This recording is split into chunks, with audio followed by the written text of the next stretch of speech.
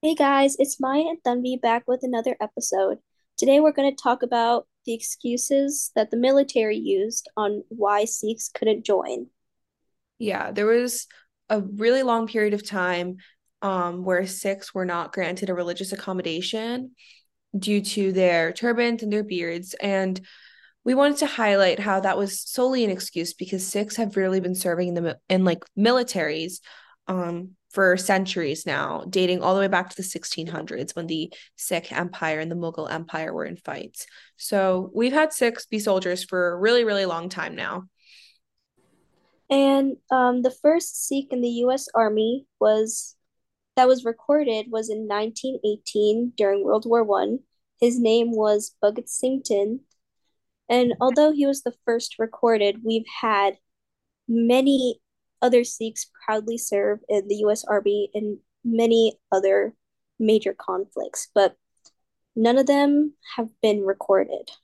Yeah, basically, he was one of them who was recorded and used in a time of need during the World War.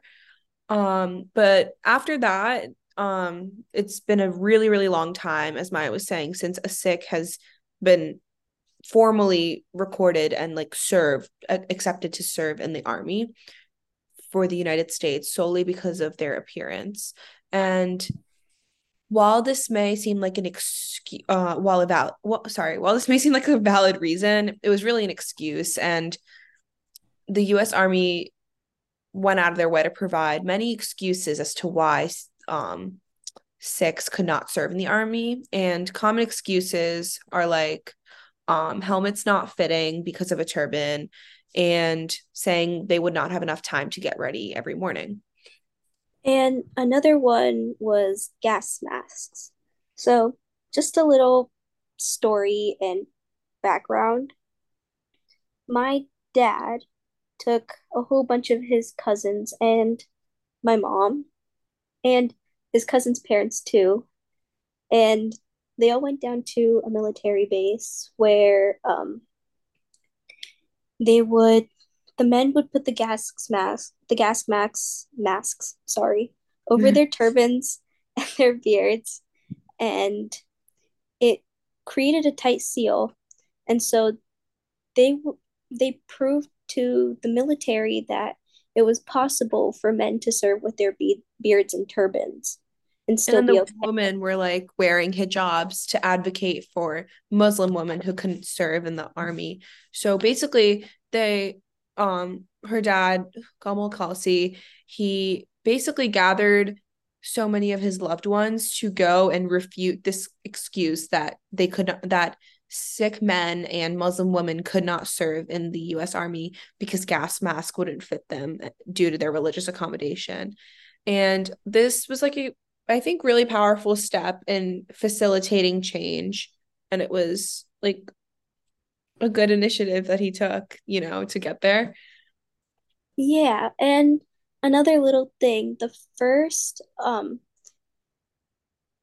hijab that was worn by um a Muslim girl in the military was made from one of my dad's turbans because the military hadn't created any hijabs and she wanted to wear one. So he just cut one of his up and he gave it to her to use. And I just feel like that's really like inspiring and empowering. Yeah, it's like though they aren't of the same faith, they both encountered the same struggles in like finding a religious accommodation. So it's really nice to see how that like created a bond between them too. Yeah. And they thought that my dad was crazy for wanting to join the military because they were like, oh, like my dad offered to wake up an hour before everyone else just to like gel down his beard and tie his turban and get ready and all that. And Mhm. so he used to get up at 4 in the morning every single day. And he used to do all the good stuff. Yeah. And and he still excelled in all of his training. Yeah, it's just if he could wake up an hour early and he could cut up one of his camo turbans to help out another Muslim woman, then like what we're trying to get at is that the excuses that the US Army posed as to why people of other faiths could not be accommodated was basically just like a harmless way for them to escape a situation where they could compromise and give in, because I guess ignoring the situation was easier than making change. But through this gas mask initiative that Gamal Kelsey took and like various other um encounters, they were able to like facilitate change, which is really nice.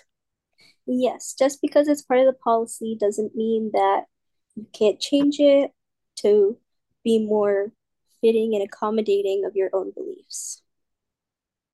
Thank you guys so much for listening, and we'll be back next week with another episode.